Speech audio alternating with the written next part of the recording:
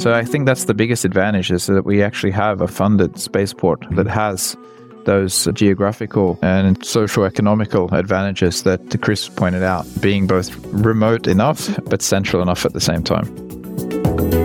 Hey Space Watchers, this is Space Café Radio, your channel about trends, great people and awesome events. How much do you know about the far north in space? And no, my question is not if you have seen all episodes of The Vikings or alike. It is really, what do you know about that particular part of the world and its space ambitions?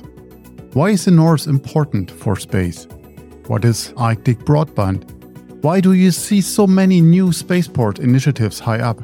I talk about these questions with my guests from Innovation Norway, Simon Flack, Space Industry Coordinator at Innovation Norway, and with Chris Choa, founder of Outcomist, an urban planner and architect and contracted for the overall strategy of Andoya for the structural planning and the economical planning around the spaceport. We also will talk about the 4th of October event in Andoya, the date when the public will get an update on the spaceport development. I'm very excited about this episode. I'm Thorsten Kriening, publisher at spacewatch.global, and this episode is supported by Innovation Norway. Buckle up, close your eyes if you're not driving, envision northern lights, crisp air and silence. Enjoy listening. Norway seems to become a very serious player in the space domain. The Spaceport Norway series, this May, the first global conference on oceans and climate change, and always there is Innovation Norway around. But tell me, what is Innovation Norway? What is your mandate and how is that related to the space sector? Well, Innovation Norway is the Norwegian government's tool for industry development and trade and investment promotion. So we both have a mandate to be the government's development bank, which we give out loans and grants to startups and SMEs and even larger companies. But we're also the government's official trade and investment promotion agency. So we spend a lot of time trying to develop new markets or finding companies that potentially could establish themselves here in Norway. So in space is one of these markets? Space is, as you know, is the new space market, and the new space economy is growing. And we see that Norway has some unique value propositions, which I gather we'll get into a little bit later. So Norway is becoming a more attractive destination for companies to establish themselves. Like we have ICE Aerospace that I gather we'll talk a little bit more about later. But we also see that there are new markets opening up, new countries like Australia, New Zealand, South Korea, Japan, India, the UAE. So Norway's existing market is primarily Europe through the European Space Agency and the EU space programs. But now space is becoming much more of a global market. And as the trade promotion agency of the country, we're helping Norwegian industry sort of break into those markets. And there is Andoya Spaceport as a spaceport of the future. So why is that relevant for Norway if you could do anything else? And why and how did the government invest? On the morning of the 4th of September, we published a great news piece about Andoya starting its sales operations in the US. Put us into context for us, please. Norway has the unique sort of geographical value proposition that we're sort of located in such a way, and our borders are sort of aligned in such a way that you can actually launch from Andøya into sun-stationary and polar orbits without crossing foreign borders before reaching space. And then we also have the advantage being so far north that we sort of avoid the commercial flight traffic and a lot of the shipping traffic that is sort of limits launch further south in Europe. So the spaceport was identified, I think, by NASA back in the 60s as a location to launch sounding rockets. And also future orbital rockets, but it hasn't been until now that the sort of new space economy and this micro-launcher economy has sort of created the environment for that investment. Andøya Space is a government-owned company. They're 90% owned by the Department of Trade and had been working on an orbital space launch facility for quite some time. And eventually, as sort of the market developed, the national government agreed to sort of finance this on the state budget, so through an investment. So the Department of Trade has actually done an equity investment into Andøya, which has then given the basis for further financing. So I think the total financing is around 1 billion Norwegian kroner. I didn't know that Andøya is in operation since the 60s one. Yeah, it's actually the second most important sounding rocket range for NASA. So I think they launched their first rocket in 64, I think it was, or 60, yes, around that. It's been, and there's a lot of activity. So now they launch for NASA and JAXA and ESA, and quite a lot of organizations launch their sounding rockets from there. We hear a lot about spaceports in Europe. I mean, they're popping up all over the place, or many of them are in the north for the reasons you just mentioned, or on islands. So what differentiates Andoya Spaceport from others? Well, as Simon said, because of its very, very high northern latitude, it's ideal for sun-synchronous and polar orbit launches. There are very, very few obstacles downrange. It's water. We don't overfly other territories. We don't have the danger of dropping anything on anybody else. So it's quite isolated, but not that isolated. And that's the sweet spot. Ideally, you want to be far from a very, very large urban center, but not so far that it's not attractive to the whole group of people who might otherwise be part of the industrial cluster. Because remember, there's not just the launch, there's the logistics, there's testing, there's operations. There may be other secondary and tertiary research operations and economic operations. And all of these want to attract people, and the people want to live very, very near where they work. And so this ideal combination of remoteness, but not too remote, the right kind of population, the right kind of demographic background, it's a really ideal place. And what we're trying to do here is focus, at least from our side with the regional plan, not just on the technical launch activities themselves, but the whole host of economic activities that can then create economic benefits for the region, for the nation, and other parts of Europe. Interesting. Simon, do you want to chime in? Yeah, I think I can add a little bit on the financing side. So we know that a lot of these spaceports in Europe are privately financed. Unfortunately, the global economy isn't in a good place right now, and it doesn't look to be getting any better anytime soon.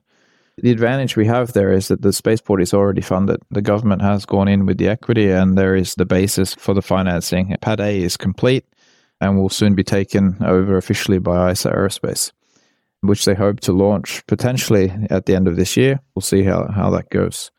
So I think that's the biggest advantage, is that we actually have a funded spaceport that has those geographical and socio-economical advantages that Chris pointed out, being both remote enough but central enough at the same time.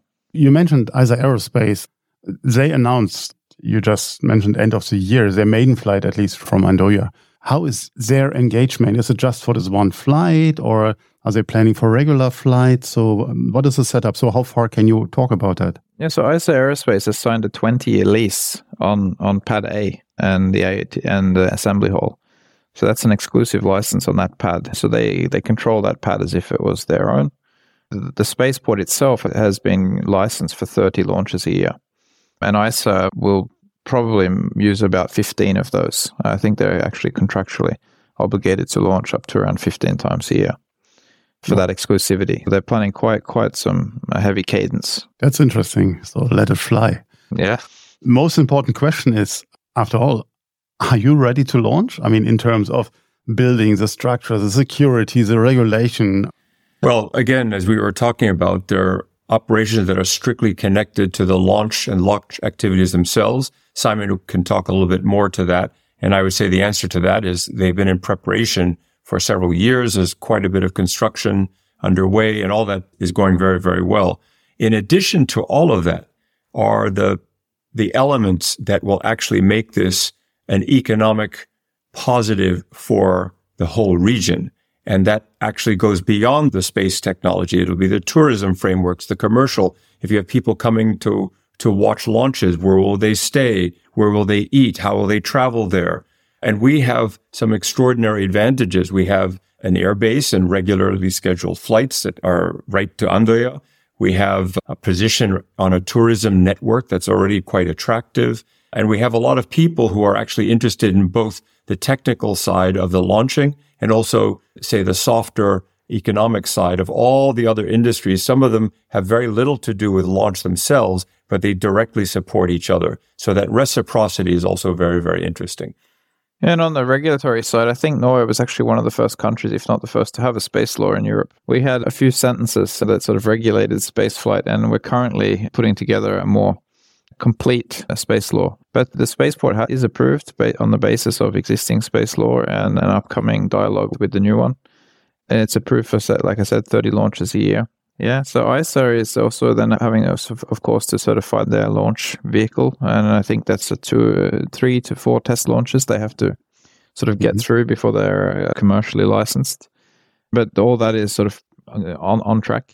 Currently, they're waiting for the Department of Safety and Security to approve fueling infrastructure and that sort of permitting and make sure all that gets done, but it's mainly paperwork. Infrastructure-wise, there's been building on the site for a long time, so the Pad A is complete as far as like the stone filling and the concrete and access road and the IAT hall and the fiber optic cables and the launch control center and all that is in place and will be inaugurated, I think, on the 2nd of November by the Crown Prince. So we actually have an operational pad very, very soon that is ready to go. If ISA Aerospace is ready to stack their rocket, then I think it will be all systems go for in the very near future. It's good to know also that your space law included private space launches, because that is what we find out. Many of the countries, with or without a space law, is struggling a bit. The commercial component, because space in the 60s or 70s was not supposed to be a private endeavor, as we all know. I think we're very lucky there. But the space law wasn't so detailed. So it was sort of focused around the activities on day, and it was basically like you can launch as long as you do it safely. And okay, keep it easy, yeah. Yeah, keep it easy. And Norway also was very rapid to actually establish the space regulatory agency.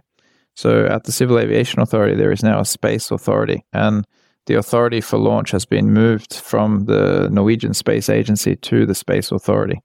So from now on, they'll have the authority for launch and activities in space. Interesting. So there will be an event, if I'm not mistaken, on the 4th of October about the status update to a wider public. So, and we are just doing a glimpse of that, I suppose. What can we expect on that day? Well, the whole team has been on a very long journey, actually, in terms of planning terms. We've been at this probably for about a year and a half.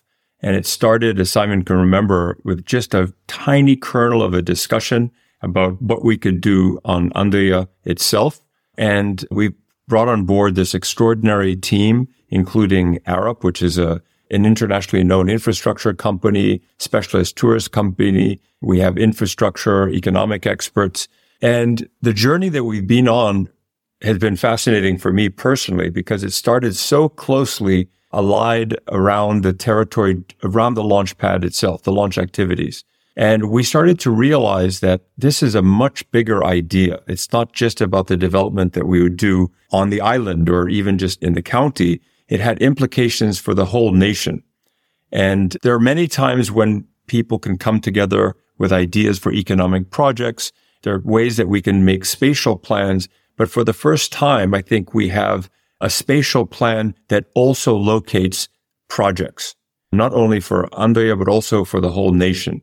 And on the 4th, we're going to be explaining this vision, and we'll also be showing specific ideas that would be possible right near the airbase, for example, or infrastructure improvements that will catalyze the whole operation. But I think more than anything else, Torsten, what the 4th of October represents is the consensus that we have built over a year and a half, because it's not just all the deep, bright imaginings of a very technical team. There are hundreds and hundreds of conversations that we've had with individuals and with groups. And this is really the chance that we have to represent all of that so that people can see the evidence of that discussion, the evidence of that consensus that all points to this kind of once in a generation inflection point where technology around space launch can come together with the economic potential for a whole nation around a whole host of issues. So that's really what we're expecting on the 4th. A series of presentations, some discussions, and then internalized discussions with politicians about next steps. I'm looking forward to that, without any doubt. Simon, anything you want to add?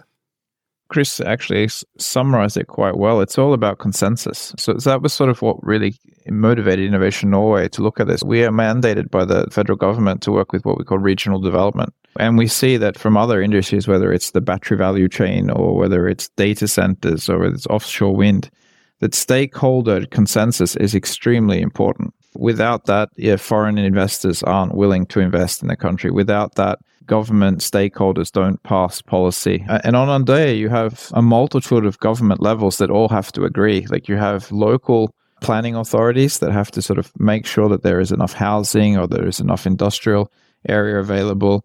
We have a regional government that is responsible for some of the major road networks and the port infrastructure, the tourism. We have the federal government, which is then responsible for an area of the airfield, which we want to actually allocate and rezone for industrial uses. So in getting all of these stakeholders to see a common vision and make sure that we keep a good enough also cadence of decision making, so that when we get sort of to this launch date, that we actually have a spaceport that is viable for growth and not just for companies coming in, launching their rockets and going home. I know that's hard to ask an American and an Australian now about how Norway perceiving space for them. So what is the feedback you get from the normal Norwegian on the street when you're around, or from your friends? Are they keen for space, or do they say, oh yeah, come on, toys for boys? Well, I would say that Norwegians have a cultural thing we call janteloven, which is this sort of, you're not meant to boast. And Norway doesn't really boast about this history of space going back to the 60s. So many Norwegians, even when I have contact sort of news channels or politicians, don't actually know that Norway has a thriving space industry.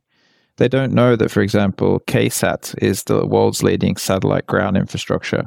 So when we start talking about spaceports and space launch, it's a big jump for me when they don't know that it actually is quite viable already. When they do learn about it, they get very excited. Space is a very attractive for everybody, from small children to adults. And so once they actually learn that Norway actually has a solid value proposition, people get very excited, and things have moved quite fast.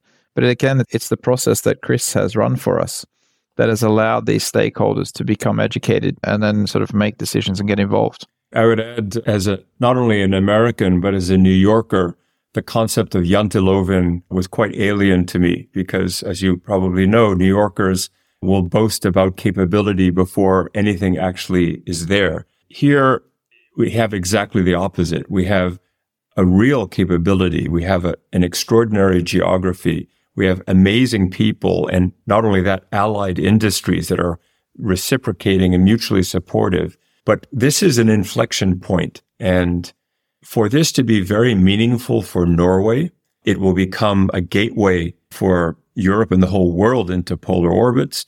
But it's something that the Norwegians themselves have to embrace and have to support. And the modesty that comes from understanding you have great capability is very attractive. But the modesty also has to be backed with real capability, and the capability has to be supported by a wide range of people for it to actually bear fruit. So we think the October 4th presentations are very important, and this is only just the beginning of all the allied economic activity that will grow up around a space launch. So we're looking forward to it very much. That's a perfect lead into my last question. So let's take out our crystal ball, the visionary cap. Can you further elaborate on the entire infrastructure of Andøya Spaceport? What is the long-term vision, where you want to go? I can start, and Chris can probably talk about this for days. What we envision is sort of an industrial cluster located on Andøya, but not just limited to Andøya. So Andøya becoming the hub in sort of Norway's sort of new space economy. The country is quite geographically long and spread out, but we have multiple organizations and institutions that work with space. So whether that's companies or universities or clusters, research groups, and all of those can sort of link into Andøya. And sort of a part of this master plan has been deciding how much of that value chain do you need to have on Andøya? How much of that value chain can you have in the region sort of in close proximity to Andøya? And how much of that sort of can be quite distanced from Andøya and maybe even in another country? The vision we see is sort of like a mini Cape Canaveral, a place where it's both a tourism destination, where both for sort of hobby tourism and also professional tourism. So where companies or universities can come to learn more about space, where schools can take day trips or space camps, a place where companies that are sort of closely associated with launch, whether that be testing or whether it be manufacture or integration of satellites or ground, can locate themselves close and sort of build off the synergies from being in an industry cluster. So that's sort of where we see it going. The island used to have around 8,000 people on it before the Air Force and sort of moved out. So there's a capability for the island to actually host a lot more people than it currently does. And sort of seeing that grow and using space as sort of the basis of that growth is sort of what we see. Yeah, so just think about the implications for research and development. You have all the educational institutions, many of which are not located on Andøya, or for that matter, even in Norway, but will be basically funneled through this capability of launch in Andøya. The transport and delivery is a huge economic sector with spillover effects and multipliers. So if you have more airlift capability, which is already there, if you improve delivery by barges, it generates all sorts of secondary and tertiary economic benefits. The testing, the assembly, if you have a place that's very, very attractive for OEMs to get very, very close to the activity, they can locate some things in Andøya, but they can also locate some things in neighboring cities, all tied together to Andøya. So the multiplier effects of these are very, very strong. So we're really looking forward to that as well. Are you planning to have human space flights also from there, or is that not in the long-term vision, or you can't talk about that? It's not currently in the short-term vision. I have had discussions with the space agency about this. It's a long way off. Norway's primary focus is low Earth orbit and sort of MEO and those kind of orbits. Mainly, a lot of it is defense-based, sort of the intelligence, surveillance, and reconnaissance focus. And that's with also working with our allies. Human spaceflight, I guess, potentially. I know there's been proposed polar low Earth orbit space stations for various reasons. It potentially could be something that Norway looks into, but heavy launch, a heavy lift from Norway is currently not licensed. If we built a pad further out into the ocean, whereas there's a rock shelf where the original pads were meant to be built, potentially the security zone might be large enough to facilitate heavy launch. But that would be something that we'd have to look into based on the market demand and things like that. And if Elon Musk establishes himself in Europe, or there's a lot of things that could happen before Norway starts launching people into space. So one step after the other. Thank you very much, both of you, for this exciting interview. I'm looking forward to the 4th of October, and anyone who can't participate can join a stream. Thank you very much. Thank you, Torsten. Thank you. If you have further questions, reach out to us at radio@spacewatch.global. If you like these or other episodes of Space Café Radio, leave us a rating on your preferred podcast platform. It is the currency of today. And if you want to stay on the pulse of the space industry, please visit our website at www.spacewatch.global and subscribe to our newsletters. And of course, don't forget to become a Space Watcher. I'm Torsten Kriening, publisher at spacewatch.global. Your independent perspective on space.